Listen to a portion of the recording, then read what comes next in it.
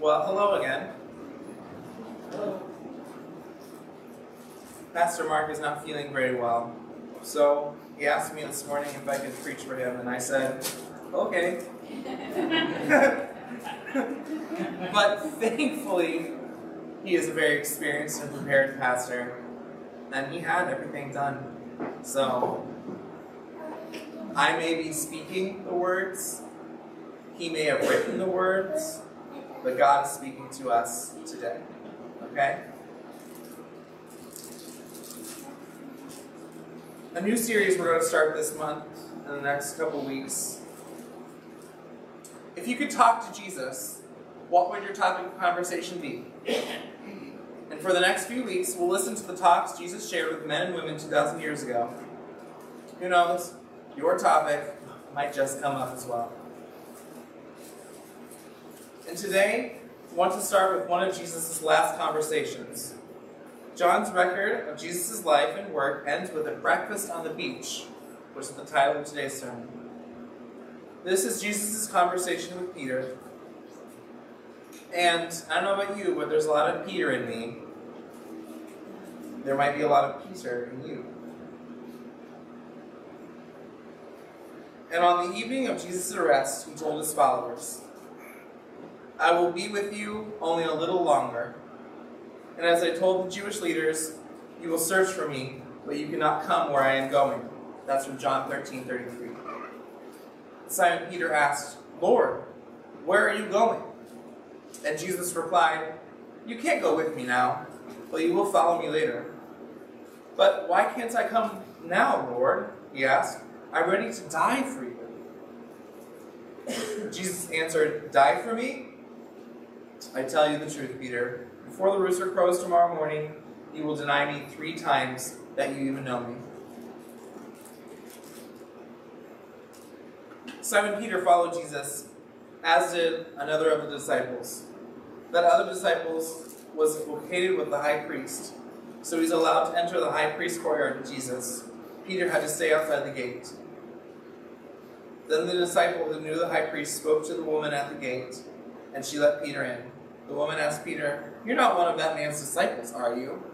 No, he said, I am not. And during Jesus' interrogation inside the house, as Simon Peter was standing by the fire warming himself, people asked him again, you're not one of his disciples, are you? He denied it, saying, no, I am not.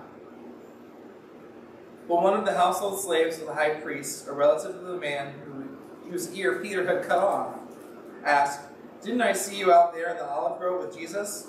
Again, Peter denied it, and immediately a rooster crowed. That was from John 18. After Jesus' crucifixion, death, and burial, the dawn of the first Resurrection Sunday broke in Jerusalem. Mary Magdalene became the first apostle, or sent one. She delivered the message of the empty tomb to Peter and John. So they came and investigated. John believed something, and Peter went away confused. Several of Jesus' disciples ended up on the shores of the Sea of Galilee. Peter decided to go fishing. 6 others went with them, and they fished all night and caught nothing. In the morning, they saw a man standing on the beach. It was Jesus, but they did not recognize him. He told them to cast their nets on the right side of their boat. They did, and they caught so many fish that they couldn't haul in their nets. Finally, they brought the huge catch to land and found Jesus waiting to serve them breakfast on the beach. And this is how the story goes. John 21:15 through 19 says, when they had finished eating, Jesus said to Simon Peter, Simon, son of John, do you love me more than these? Yes, Lord, he said. You know that I love you. Jesus said, feed my lambs. Again, Jesus said, Simon, son of John, do you love me? He answered, yes, Lord.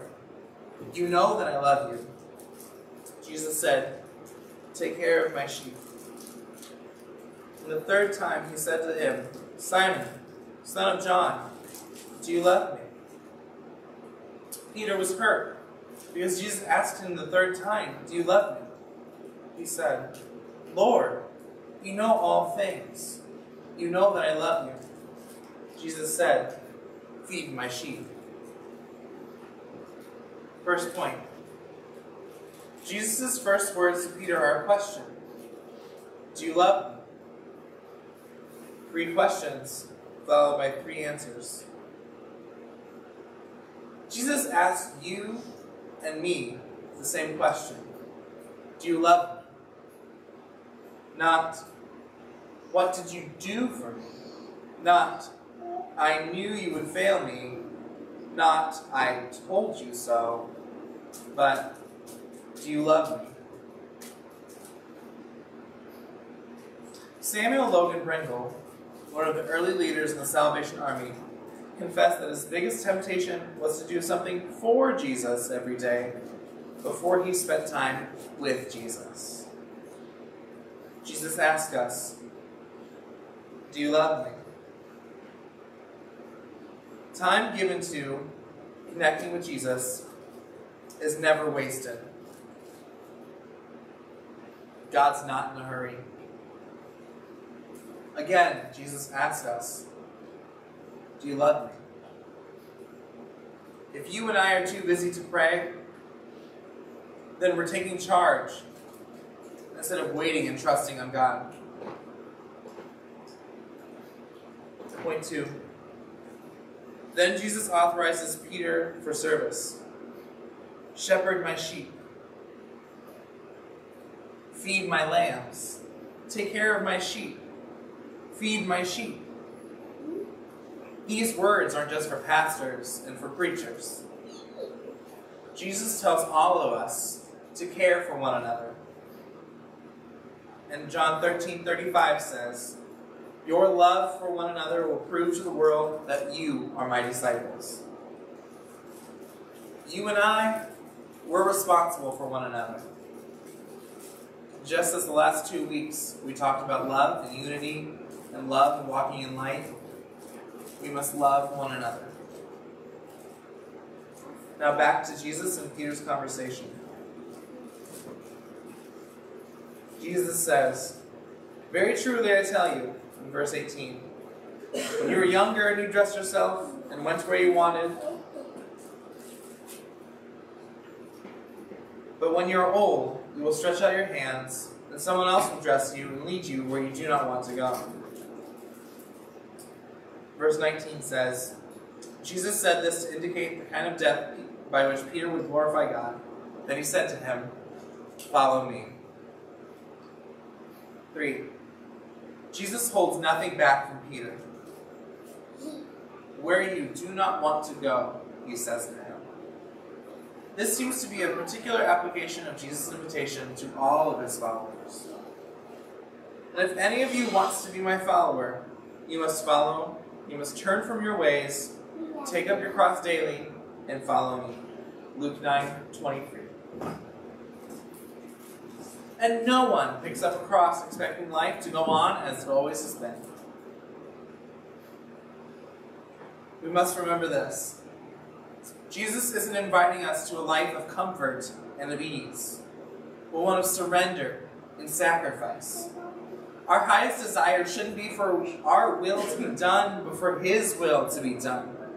And Jesus is inviting us to die to our own lives so that we can live moment by moment, day by day, for him.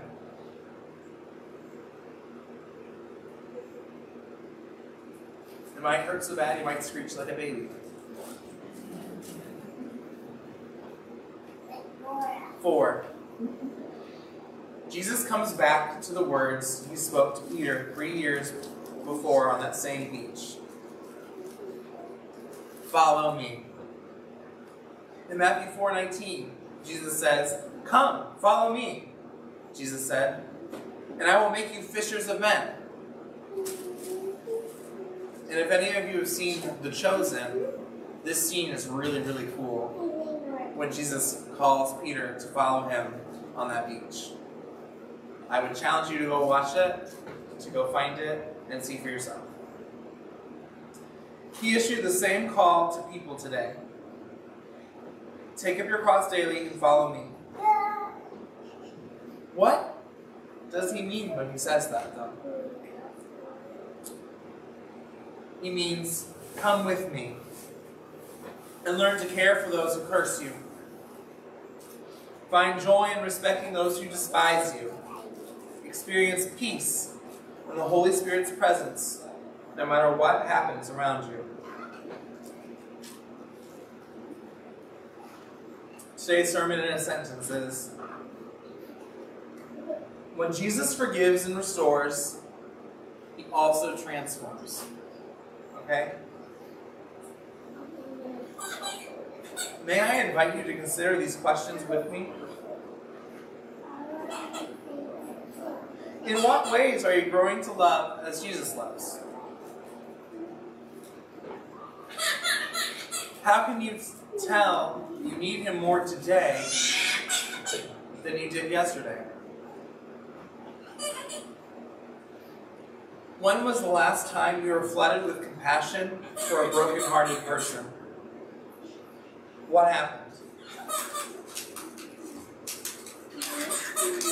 How do you know that your nature is increasingly marked by love, joy, peace, patience, kindness, generosity, faithfulness, gentleness, and self-control?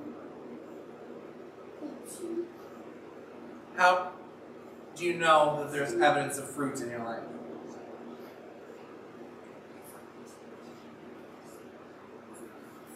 What do you see in your life that shows that you're tired of your brokenness and ready for your restoration?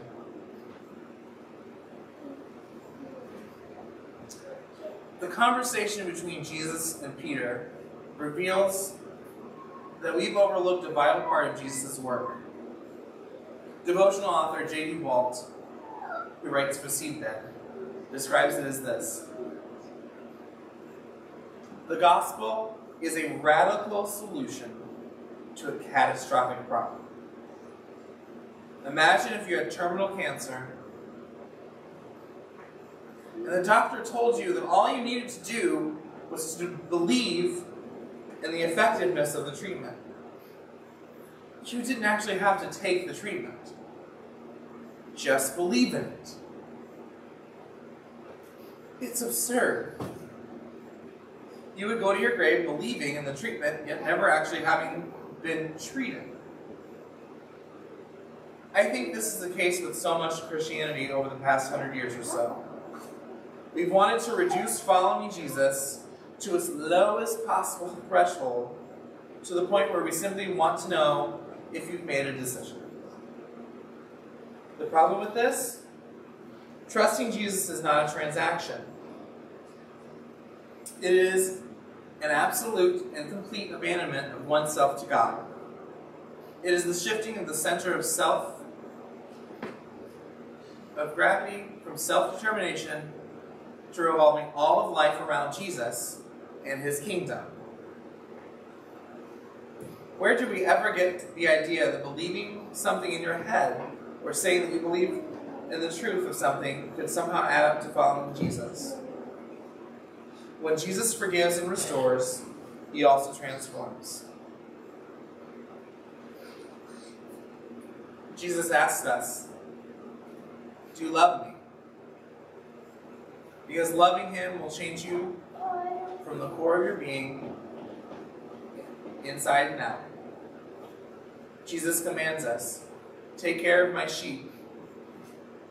Because your loving actions for each other will draw others into his kingdom family. Jesus tells us, you will go to where you don't want to go. Because loving people as he loves them costs us deeply. It's like taking up a cross. Nothing will ever be the same again. Jesus calls to us, follow me. Because he leads us from now on. His plan becomes our plan. His agenda becomes our agenda. He's in charge. He is our King. When Jesus forgives and restores, he also transforms.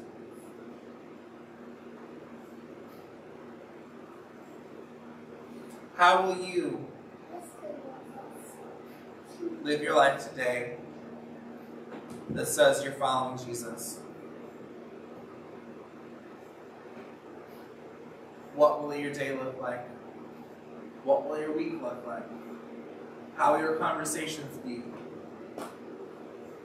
What will your mindset be? What will your heart feel? These are the questions that I have for myself.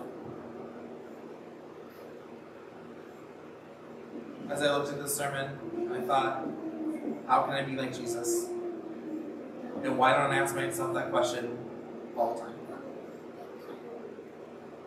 It's what he wants. He loves us, so we must love ourselves and others as he loves. Thank you for connecting with us. Don't forget, you can join our Champions of Hope Facebook group using the link in our description online. You'll receive unique content and opportunities to connect with others who are infusing the hope of others, the hope of Jesus to others. Let's extend our arms out in receiving the blessing. On the evening of the very first resurrection day, Jesus came and stood among the disciples. They rejoiced when they saw him. Jesus stood among us during this time of worship. We rejoice when we meet him. Jesus says to his disciples, "Peace be with you. Just as the Father sent me, I also send you." He breathes on us and says, "Receive the Holy Spirit." Holy Spirit, fill us with your love and your power. You are sent. Go with Jesus.